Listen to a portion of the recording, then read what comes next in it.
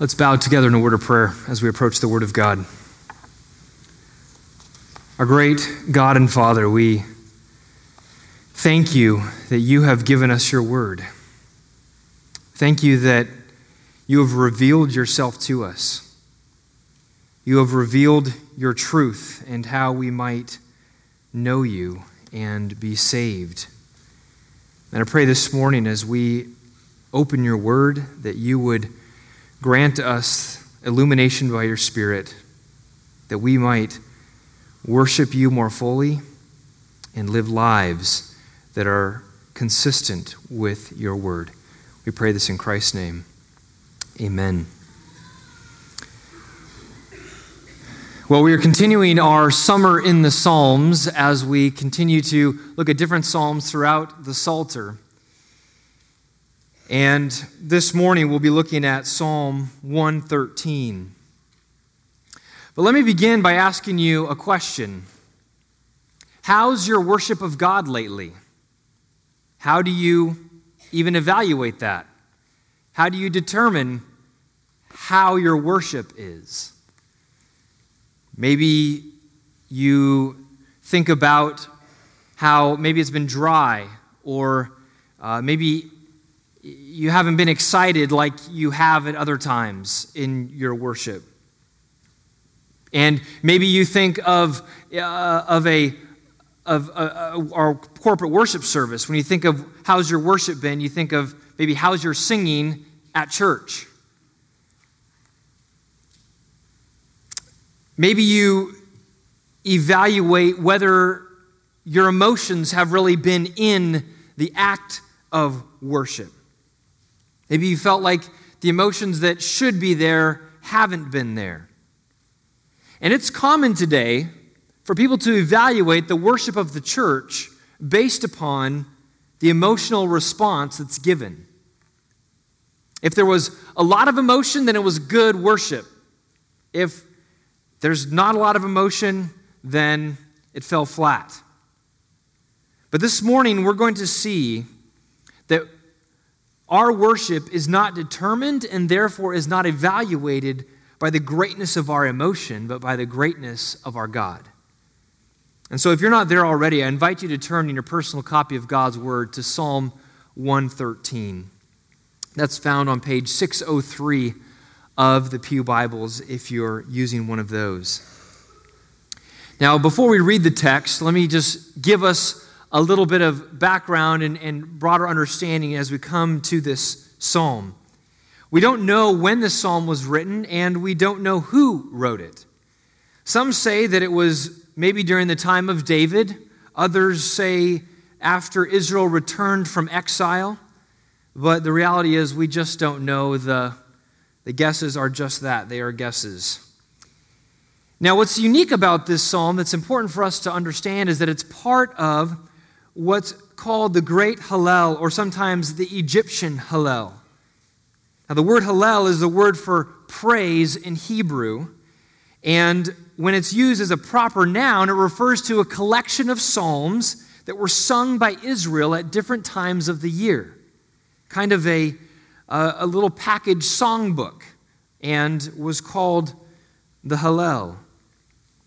Now, Psalms 113 through 118 were sung during the three great pilgrimage feasts of Israel: the Passover, the Feast of Booths, and the Feast of Weeks. It was called the Egyptian Hallel because the first Passover was celebrated in Egypt, you'll remember from Exodus chapter 12. And these psalms celebrated that exodus out of Egypt. And so when it came to celebrating the Passover, these psalms would be brought out. And Psalm 113 and 114 were typically sung before the Passover meal. And then Psalms 115 to 118 were sung after the meal.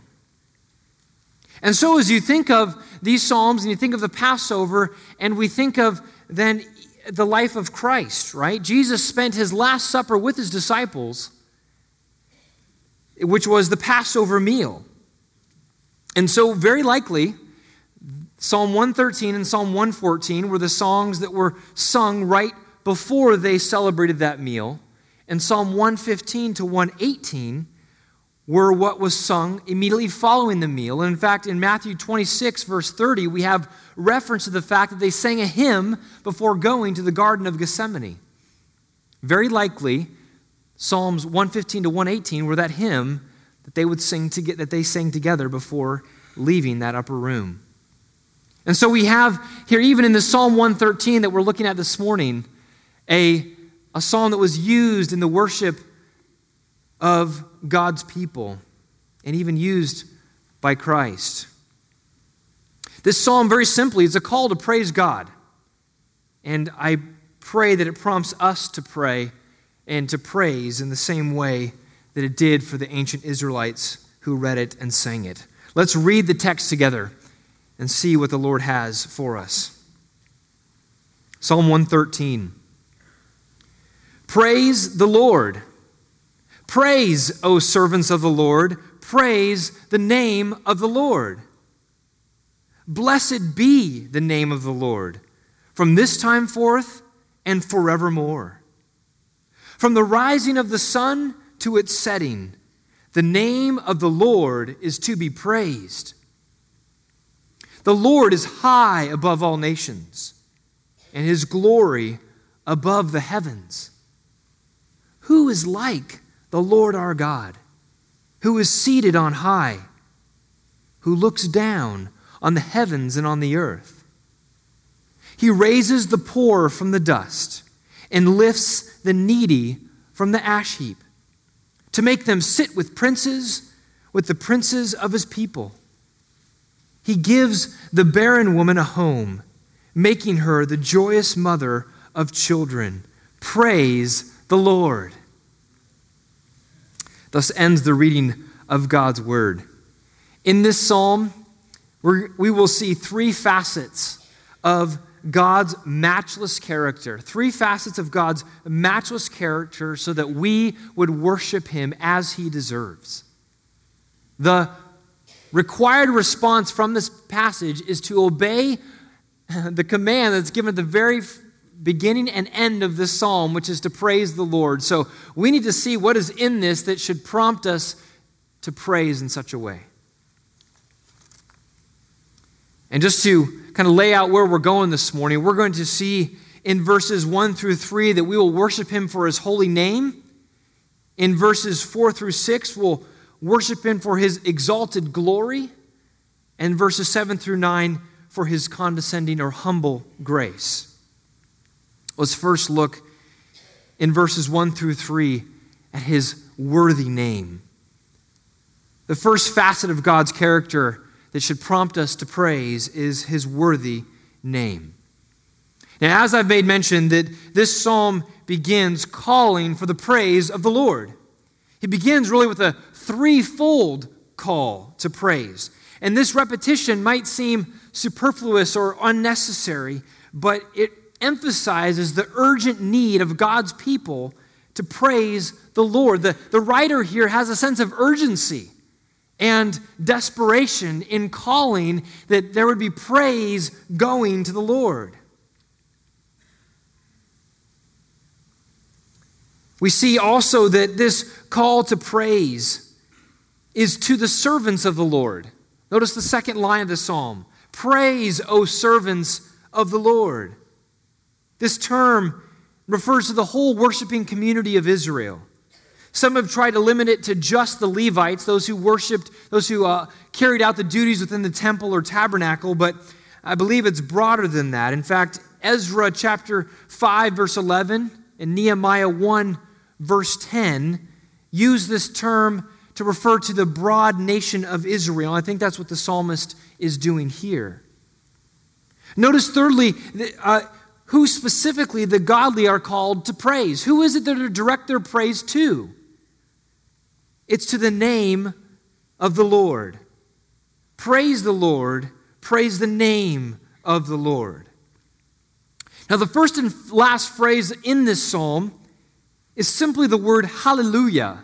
We have that incorporated into some of our music that we sing, hallelujah, which is a transliteration from the Hebrew, and is a combination. You can hear the word Hallel, right? We talked about earlier, meaning praise, and Yah, which is a short form of the name Yahweh. And so there in that word hallelujah simply means to praise the Lord or to praise Yahweh. And so here we see to praise Yahweh or praise the name of Yahweh. So why do we praise his name? Why not? You notice that he says to praise the name of Yahweh, verse 1. Verse 2, blessed be the name of Yahweh. And at the end of verse 3, the name of Yahweh is to be praised. Here in these 3 verses, we see the name of the Lord is repeated. So why does he say the name? Why doesn't he just say, continue with the praise the Lord? Well, when we pull back and look at the whole Bible and see how the Bible uses the name of God or the name of the Lord, we see that the name of God is not just a title or just a way to address somebody as we might think of a name today, but a name represented really all the attributes that were included to that person. It represented all that God is and was. It really represented God. And in fact, in Malachi chapter 1, you can read there how the way that someone treated God's name was equivalent to how they treated God himself. And so the name of the Lord, the name of Yahweh, really stood in the place of God himself. The name of God is his glory. We see this, turn to Psalm 102, verse 15.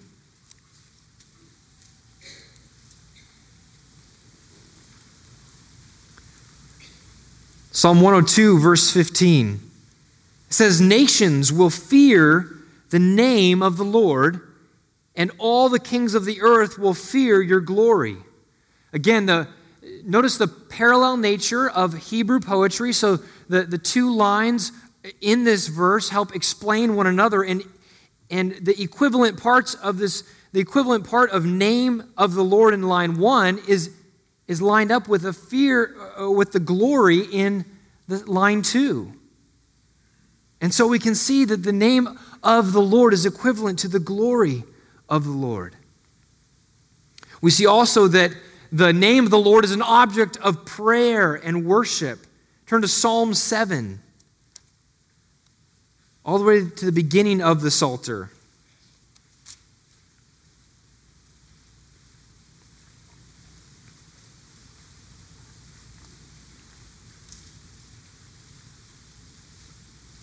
Psalm 7, verse 17. I will give to the Lord the thanks due to his righteousness. I will sing praise to the name of the Lord Most High. Again, really an echo of what we're seeing in Psalm 113 is that praise is to go to the name of the Lord. And here it are singing praise to the name of the Lord Most High. The name of the Lord also protects his people. Look at Psalm 20, verse 1. David here prays, may the Lord answer you in the day of trouble, and may the name of the God of Jacob protect you. Again, may the name of God protect you, referencing God protecting him, a stand-in for God himself. Psalm 54, verse 1, we see that the name of God saves his people. O God, David prays, save me by your name. Save me by your name. Psalm 11, verse 9, we see that his name is holy and awesome. Psalm 11. There is no Psalm 11, verse 9. That was a test. All right, I don't know what verse that was, but 110? 110 verse 9? Let's go with that. I could have forgotten a 0. That's very plausible. 111. All right, I could have forgotten a 1. Yes, thank you. 111. All right, we're just group Bible study. Here we go. Psalm 111, verse 9, the last phrase of the verse, it says, "Holy and awesome is his name." And we won't turn there, but Isaiah chapter 30, verse 27 says that his name comes displaying his wrath. Again, another instance in which it's talking about the fact that his name stands in for God himself. And so therefore, what we see from these verses is that God's name represents all that God is and all that he does. It represents all his perfections, all his mighty works. It means his character and his reputation. That's what his name means. Now notice in Psalm 113 that it specifies this name as the name of the Lord, or the name of Yahweh. Now our Bibles, our English translations, when it translates the word Lord and has it in small caps, that's a signal to us by the translators that the name behind that is not Adonai, which would be normal case, lowercase, capital letter, and then lowercase O-R-D. But when the O-R-D is small caps, it means that it's the divine name Yahweh that stands there in the Hebrew text. And there's the reason it's not translated Yahweh is following a long tradition beginning even before the New Testament was written, in which Jews, trying to respect the name of Yahweh and potentially not wanting to blaspheme, would instead substitute the name Adonai for Yahweh, and thus the term Lord came into usage in replacing that. But our translators have tried to hint to us the name that's actually under the surface there. The name Yahweh is really the name that God revealed about himself at the burning bush to Moses in Exodus chapter 3. Moses is asking, I'm going to go back and tell the people that the God of your fathers has sent me. Who should I say sent me? And he delivers his name. And he says that this is his name forever. This is the name that he is known through all generations. Yahweh, the basic meaning is that he is or he will be, and therefore it indicates that God is and that he wills himself to be. That he is not responding to anyone, but he is self-existent. He is the one that is self-existent in himself. He has no beginning, he has no end. He's ever present. His being is derived from his own self-determination to be and what he is. And so he is eternally what he is. And so therefore, the psalmist is calling Israel to worship the name of the eternal, the glorious one, the one who stands above all creation, the one who's unique in and of himself. And verse 2 and 3, expand this call to worship by highlighting two other features of the praise. So verse 1 calls us to praise generally. It just gives us that command. And then it gives us, verses 2 and 3 give some more features that should define this praise. Verse 2, he says that this praise should be unending. The praise of Yahweh, the praise of the Eternal One, should never cease. Verse 2 says, "Blessed be the name of the Lord from this time forth and forevermore." The psalmist is helping to put into the words of our mouth this fact that we want to see God glorified and God praised every single day from this day forward. We don't want it to ever end. We want to invest our lives and our time and our energies into praising God so that we would continue to praise him for all of our days, and so that the next generation would pick up that call to praise and continue that praising day in and day out. It's to be an unending call to praise. Notice that it says in verse 2 to bless the name of the Lord. Now, we know that God blesses us, and like this verse, it says that we are asking that God be blessed. And it's important to recognize and to realize that the way that God blesses us and the way that we seek to bless God are not equal. They're not equivalent. We cannot bless God like He blesses us. And so our blessing of God is different. We bless the name of the Lord when we recognize His greatness and His goodness. We see it, we recognize it, and we express our desire to see His name extolled and worshiped. We say, God, I see your glory. It's majestic. There is no one like you. And I want to see you receive all of the glory and all of the worship. And in that, it blesses Him. The psalmist is essentially saying, I pray that God's name is treasured for all time. He wants all people to see the goodness of God and to treasure Him. We see this call to bless the Lord repeated throughout the Bible. Psalm 41, verse 13 says, Blessed be the Lord, the God of Israel, from everlasting to everlasting. Amen and amen.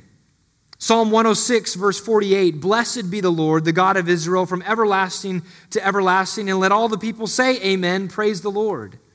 Or Daniel 2:20 says, Daniel answered and said, Blessed be the name of God forever and ever, to whom belong wisdom and might. We see this idea of blessing the Lord and it extending through all of time. Because you see, the desire of the godly is that the worship of God would not end. They want His praise to go on and on and on. But not only is this praise to be unending, but it's to be unbounded, unrestrained. Look in verse 3. He says, From the rising of the sun to its setting, the name of the Lord is to be praised. This phrase, from the rising of the sun to its setting, doesn't refer so much to each day as could be interpreted, but I think because he's just spoken about time in the verse previous, here he's speaking about land. He's speaking about geography. And in the ancient time, they referred to the east as the rising of the sun and the west as the setting of the sun. And so he's saying the whole bit of land that from where the sun comes up to where the sun ends, I want that whole vast expanse to be filled with the praise of God. And I believe this desire, this phrase here, it really foreshadows a time in which this will become a reality. It's begun here through the church as the gospel went to all nations, and now people in all lands, in all places, are able to praise the name of the Lord, but we still wait that day when the whole earth will be filled with the knowledge of the Lord, and all will see the glory of God and praise Him for who He is. But it's here in this verse that the psalmist says the name of the Lord is to be praised, or it could be translated, deserves to be praised, or is worthy to be praised. It is right and good that the praise of God's people go to the praise of God's name, because it's worthy, it's deserving of that praise.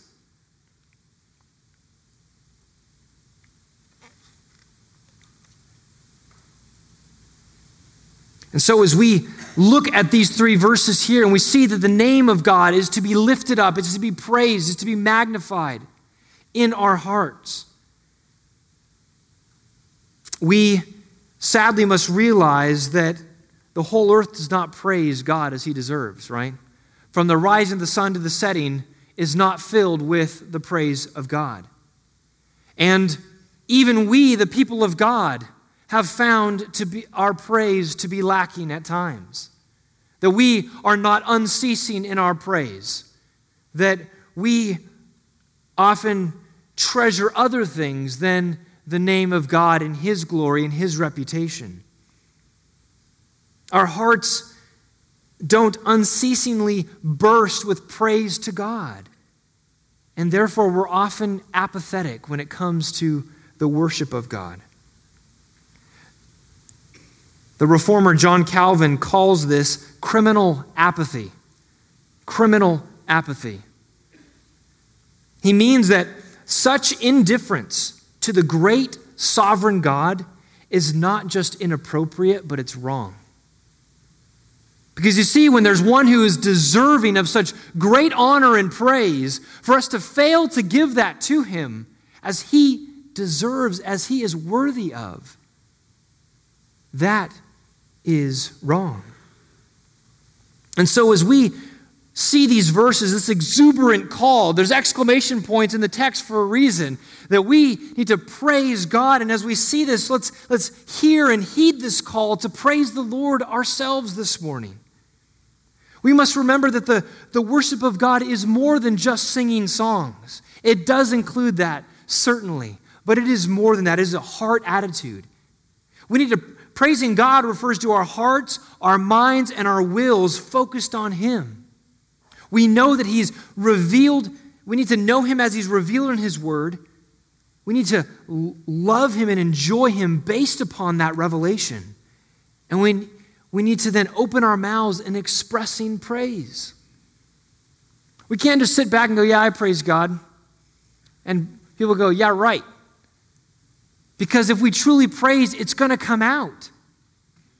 It's going to come out. C.S. Lewis says that the expression of our praise is not just an add-on to our praise, but actually completes the praise.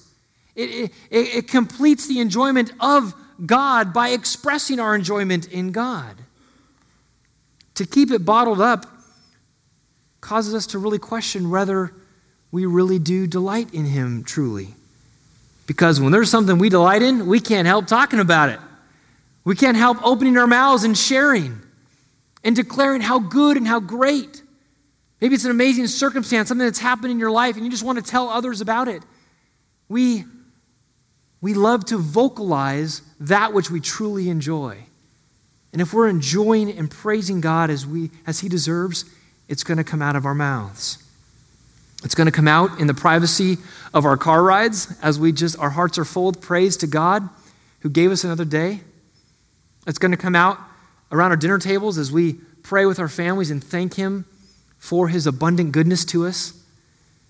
It's going to come out in the corporate worship service as we praise God together and recognize that God is at work and has done a marvelous work in hundreds of people's lives just by evidence of this room this morning.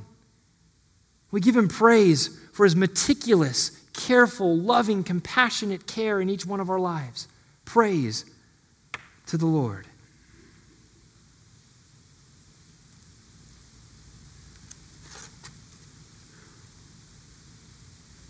So I ask you, is the praise of God on your tongue? First privately and then publicly. Has your family or friends heard you praise God? Would they say that you are one who praises the Lord? Is the praise to God for who He is and what He's done daily on your lips? Folks, we have so much to praise God for. And if you're not sure, we just need to open our Bibles and allow it to tell us all of the perfections of God and how we can praise Him. Now, I think it's important for us to realize in our worship and praise of God to not to confuse praising God for who He is and praising God for what He's done. Now, who He is in His character and what He's done as He's enacted actions in history are not separated. They are inseparably linked. But there is a way to meditate and to praise Him for His attributes and for who He is. And there's a way to thank Him and praise Him for what He's done for us. And I think it's too often and too easy for us to simply jump right to the praising God for what He's done for us. And that's okay. There's nothing sinful or wrong about that. But I think we also need to remember to just meditate and praise God for who he is, because there is no one like him. He is unique unto himself. And therefore, our time meditating and thinking and restricting our thoughts and our praise to simply thinking on his character is worth our time. But it causes us to think about his unique perfections. And that is obviously going to cause us to then think about how he's enacted, how those character qualities have come out in time and space and history and in our own lives. Fortunately, Psalm 113 highlights these two realities. He first focuses on the character of God, and then he goes to the actions of God. And so we will see that now in the rest of the psalm. So we've seen, first of all, though, in these first three verses, that one of the facets of God's character is his worthy name, and that should be enough to cause us to praise God. But the psalmist goes on, and secondly, the second facet is his exalted glory. The exalted glory of God should be a prompt and cause for our praise. Here he goes on to describe why Yahweh should be praised by all people of all time in all places. And he says, verse 4, "The Lord is high above all nations, and his glory above the heavens."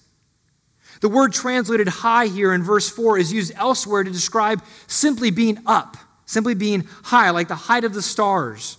Or it can also indicate movement, like the rising floodwaters of Noah's Ark. As the water was filling up, it says the ark was going up, was rising up.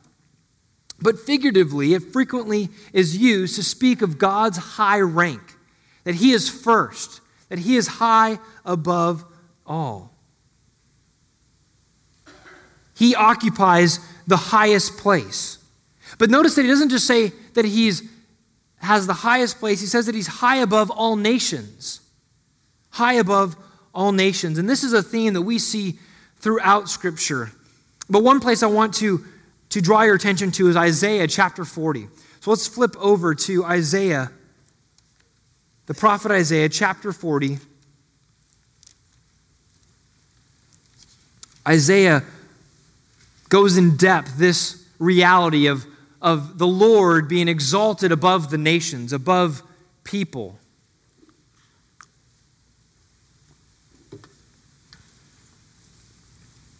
Isaiah 40, starting in verse 15.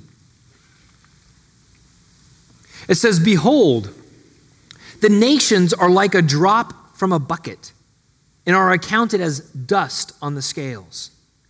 Behold, he takes up the coastlands like fine dust. Lebanon would not suffice for fuel, nor are its beasts enough for a burnt offering.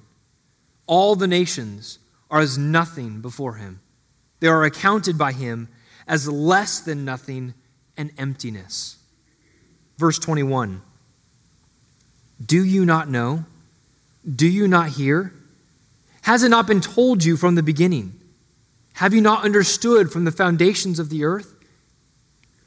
It is he who sits above the circle of the earth, and its inhabitants like grasshoppers, who stretches out the heavens like a curtain and spreads them like a tent to dwell in, who brings princes to nothing and makes the rulers of the earth as emptiness." Do you get the point? If there were scales and God was to be on one side and the nations on the other side would be like a drop from a bucket or as fine dust, barely noticeable to the eye and not registering at all on the scale. He then describes this height contrast, right? That God is so big and great and high above that people are like grasshoppers. We're just little bugs down here in size comparison to the Lord. And so here Isaiah is drawing out the same reality that Yahweh, that the Lord is exalted high above all. He is in a class unto himself. Mankind cannot compare to him in rank, in status, or in power. Now, if anyone has opened the Bible to page 1 and begun to read, they would know that this is the case, because there was no humanity, and then this great being named God came through and created mankind from dust. And so it would be reasonable to conclude that the one who created mankind is high above, exalted far above mankind who was created. He's king of the world. He created it. But as we know, mankind needs to be reminded on a regular basis that God is indeed exalted above all.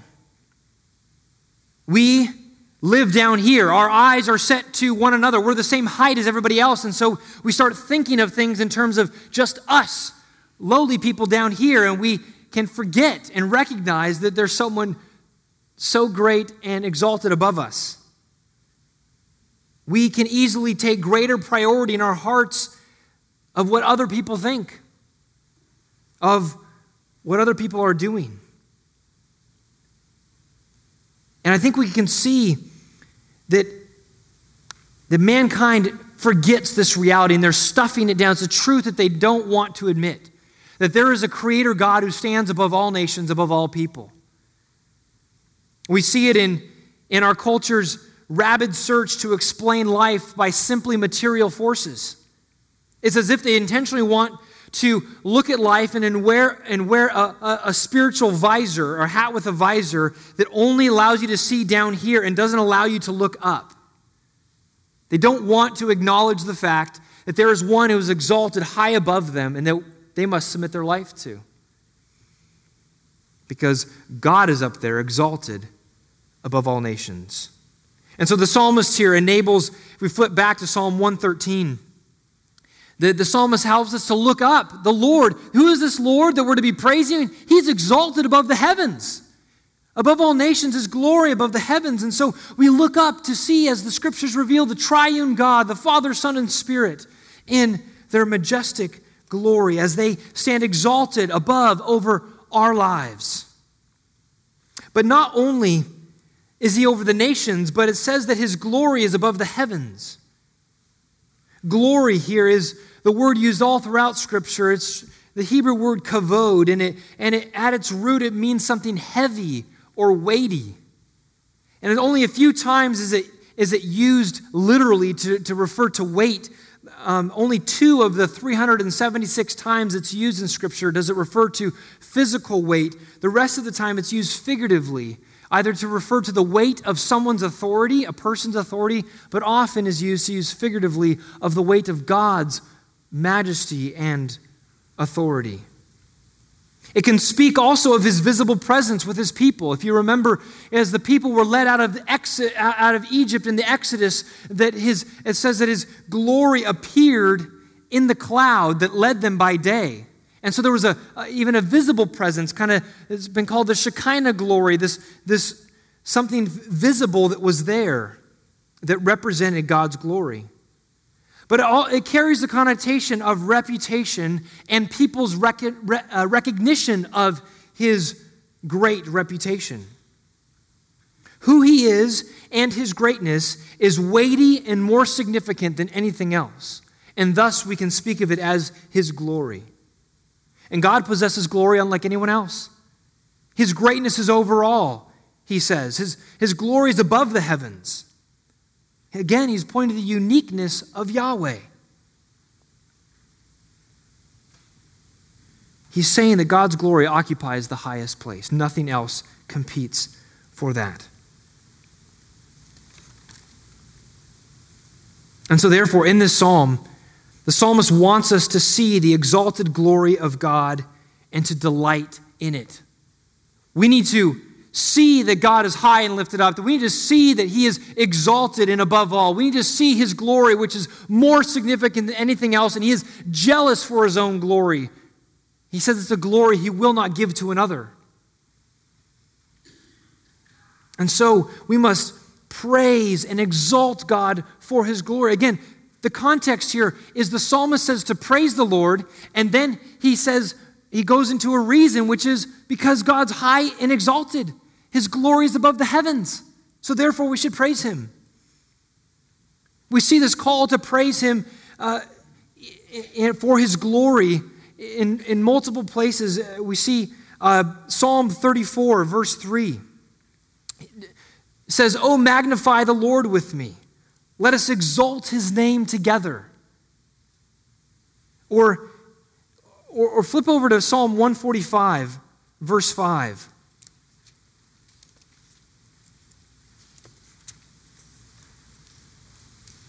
Psalm 145.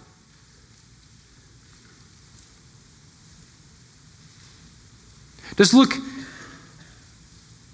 let's start in verse 145. "I will extol you," another word for praise, "my God and King, and bless your name forever and ever."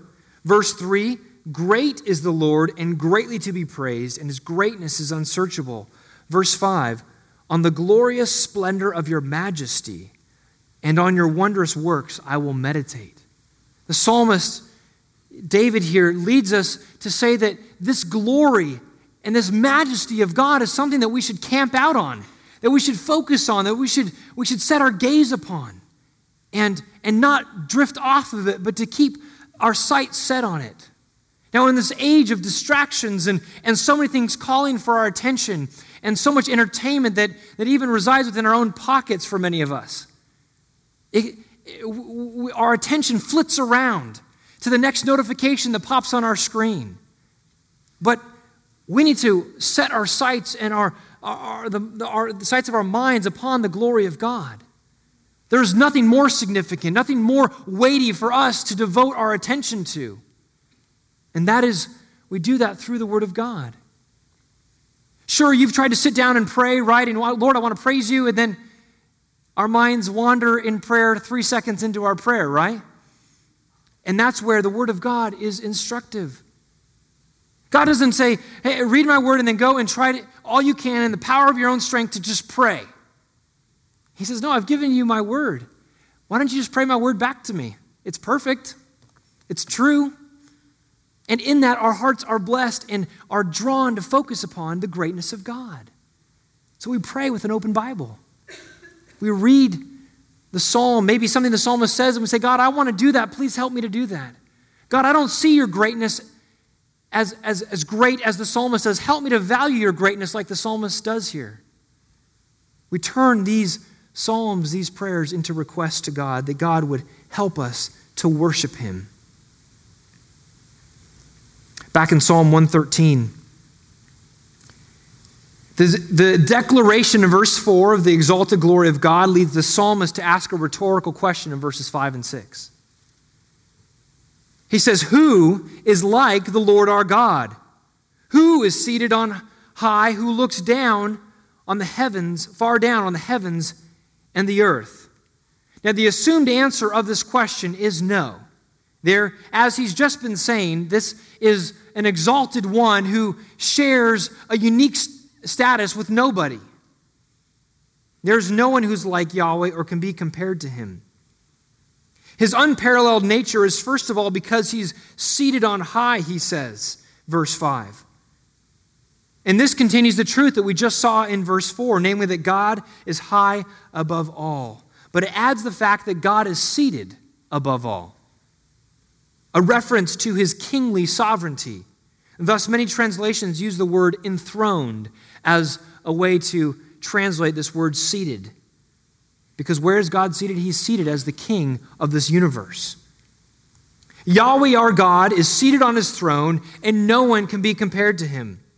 This is a question that's designed to prompt the listener or reader to greater worship of the Lord.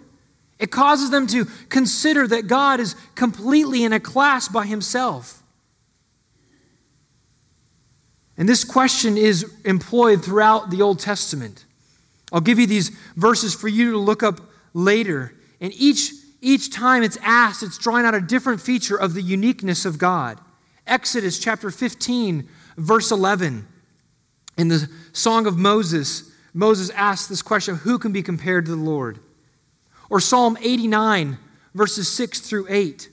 Again, the psalmist there asking this question. Isaiah 40, verses 18 and 25. And finally, Micah chapter 7, verse 18, asking, who is like the Lord who pardons iniquity? Again, each time this question is asked, it helps us to think about a unique feature of God's character. He is unique in every aspect of his character. There's no God that loves like God. There's no God that has power like God. There's no God that has sovereignty like God. There's no God who has grace or mercy or justice like God. He is unique in every single aspect of his character. But notice as we see verses 5 and 6 here, who is like the Lord who's seated on high? Verse 6, who looks far down on the heavens and the earth. This contrast should stop us in our tracks. To see that this God we've been talking about has been so exalted. He's up there. He's unreachable, unattainable. That God should have nothing to do with us. We're grasshoppers. We don't even register on the scale. We're like a drop in the bucket. Why would he want to spend any time or consider us at all? And yet, the psalmist, as a prompt for praise, says that this enthroned one, this one who's seated on high, he stoops. He looks down to all that takes place in the heavens and the earth. He considers us. We are not forgotten by this great and lofty God. He doesn't remain in a lofty tower or an isolated throne room. He looks far down on his creation, it says. He humbles himself to concern him with that which is clearly beneath him. Now, there have been times when, and there will be times when God comes down to judge mankind, but that's not the point here. Here, his stooping over is to bless and to show unbounded grace. I think of sometimes those images that are publicized of a president or some other high-ranking official who stops in the midst of their busy life and running from one thing to the next to stoop down and to consider a child or to pick up a child. And you go, there's no reason why an important person like that would stop and consider a child and their small little request. And in an infinitely greater way, God stoops down to us. His great power, he comes in grace. He condescended to us. He stooped down to bless us. He humbled himself to save us. And this is, as we know, the great glory of the incarnation, is it not? That Jesus Christ came and dwelled among us, and we beheld his glory, the glory of the only God. And so in spite of the majestic glory of God the Son shared with the Father, the Son of God humbled himself and took on the form of a servant, being born in the likeness of men.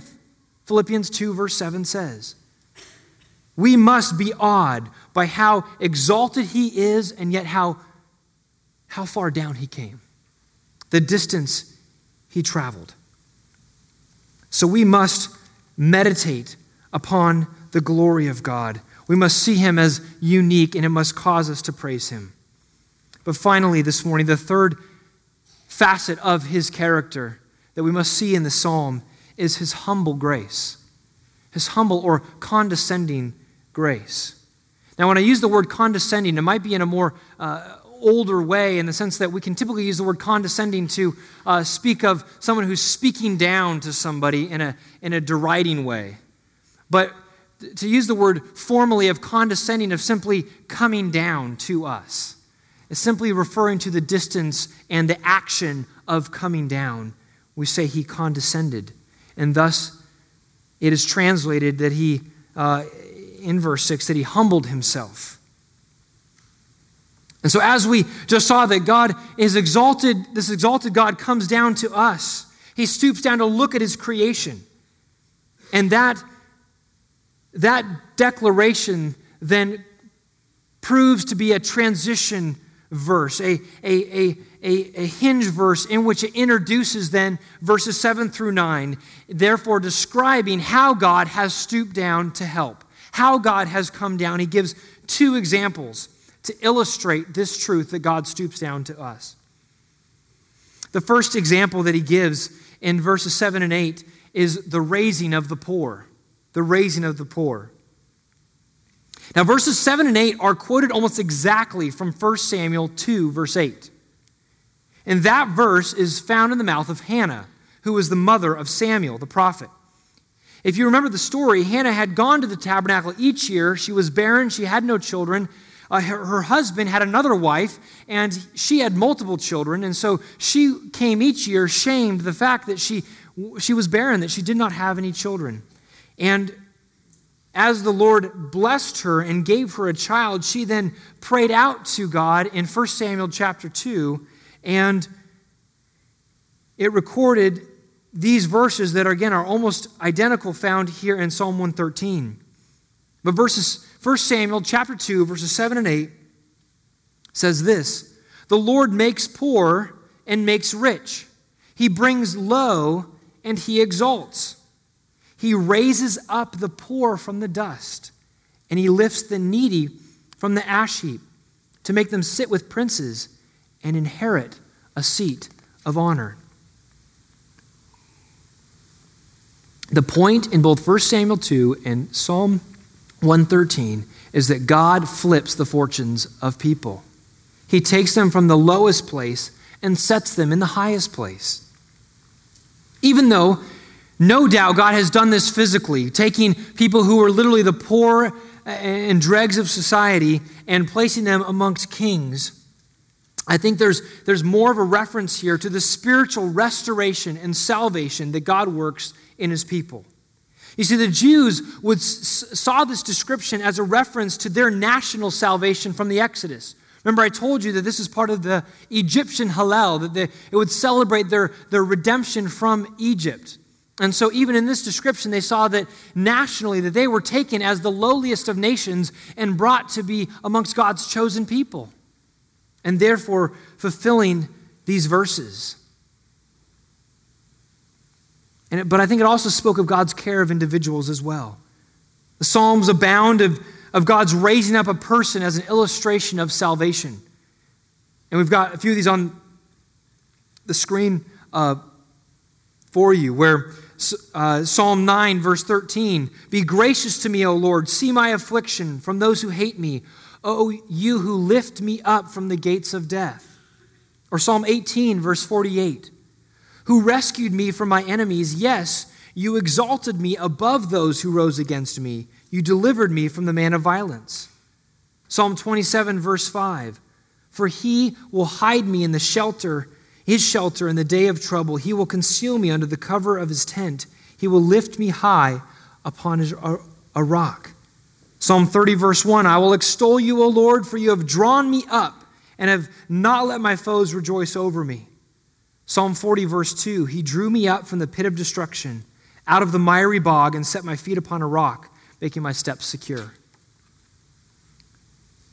So here we see that this idea of raising up is part of God's deliverance and his salvation and restoration of his people.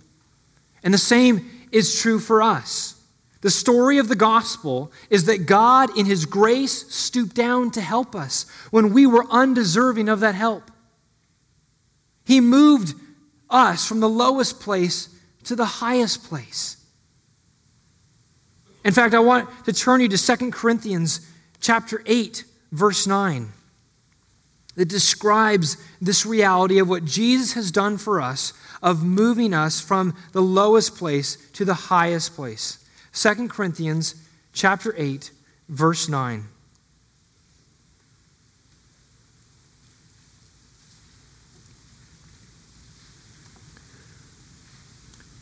Second Corinthians 8, 9. "For you know the grace of our Lord Jesus Christ, that though he was rich, yet for our sake he became poor, so that you, by his poverty, might become rich." Jesus Christ traded places so that we might be exalted, so we might know the fellowship of the Father as he has known it. Friends, this is the reality of the gospel, is that we have come to be heirs with Christ, to receive the blessings that come through Jesus because we are united to him by faith. And therefore, we have been taken from the ash heap spiritually and moved to sit with princes, to sit with the King.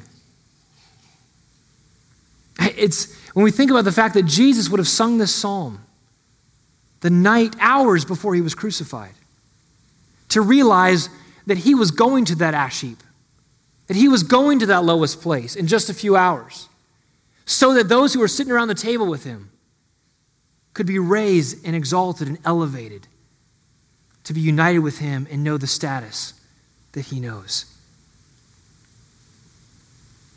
Who is like the Lord our God, who is seated on high, who looks far down on the heavens and the earth. No other God would move towards us in this way.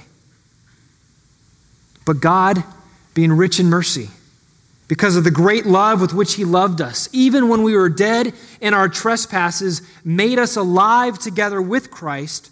By grace you have been saved, and raised us up with him and seated us with him in the heavenly places in Christ Jesus, so that in the coming ages we might show the immeasurable riches of his grace in kindness toward us in Christ Jesus. Friends, we have been moved from the lowest place to the highest place, seated in the heavenlies with Christ. Now, if you're here today and you do not know the delight of knowing Jesus, that you have never submitted your life to him, you have never called out to him to save you from your sin, this amazing transfer of fortunes is available to you if you would but repent of your sin and turn to Jesus in faith, to recognize and to see that his becoming poor and going to the cross and taking the wrath of God was for your sin. Trusting and believing in that sacrifice to be sufficient, that you can stand before God one day and God asks, why should I let you into my heaven? And you say, because Jesus paid it all. You can have that confidence and assurance today. Don't wait for tomorrow. Today is the day of salvation. No one knows when our life will end. I beg you, deal with your soul today. Get right with this exalted Creator. You can know him as a loving Father today if you would submit and repent of your sin. Or you will one day know him as the righteous judge who will rightly judge you for your rebellion. But the fact that God hasn't taken you yet is showing his patience to you. His patience for you to see his glory, for you to see the sacrifice his Son has made on your behalf, and for you to repent and believe in him. The grace described in this psalm can be your story too. That he raises you up to seat you with Christ. Well, back in Psalm 113, to finish our psalm together, the second example that the psalmist gives of how God stoops down and looks and raises up is by giving children in verse 9. He's talked about the one who is the lowly man being raised up in verses 7 and 8. He's speaking about the childless woman in verse 9. He gives the barren woman a home, he says, making her the joyous mother of children. This harkens us back to Hannah that we mentioned earlier, right? She was barren, she was without children, and yet God blessed her with a son. And so it's no surprise that another manifestation that the psalmist has that passage in the back of his mind, clearly fresh, that he would point to God's grace in giving of children to a childless woman as an evidence of the grace of God. Now, in ancient cultures, having children was hugely important for a woman. Without children, she would have no one to care for her in her old age, and it was therefore devastating for her to be barren, and it was shameful. And we see this in multiple stories in the Bible, right? We mentioned Hannah, but there's also Sarah, Abraham's wife. There's Rachel, Jacob's wife, and even Elizabeth in the New Testament, the mother of John the Baptist. And yet, this psalm highlights the fact that God, in his grace, stoops down by giving joy to such a woman by giving children. Although a very specific example, we see God's grace as he generously fills the empty arms of a barren woman to know the joy of children, making her the joyous mother of children, giving her a home, it says. I think there's several things for us to think about here from this very verse. One is that God considers the burdens and cries of our hearts. Just as the barren woman cries out to God, asking God to bless, so he hears us in each one of our desperate cries for help. And therefore, it is an encouragement for us to cry out for help to God in the midst of our distress, to know that God listens and God hears and God wants us to cry out to him in our distress. And God delights in blessing his children. He delights in blessing his children. Jesus said, "If then you who are evil know how to give good gifts to your children, how much more will your Father who's in heaven give good things to those who ask him?" I think this verse can also speak to those struggling with infertility. Now, I don't believe this verse is a promise that God will give children to those who are struggling with that. But it does remind us that it's God's desire to give joy and give grace and to benefit and to bless. No good thing does he withhold from those who walk uprightly. God always and only dispenses good gifts. God has not forgotten about you. And it may not be with the giving of children, but he will bless and he will give joy. I think this verse is also a wonderful affirmation that in parenting, in motherhood, children are a joy and a blessing.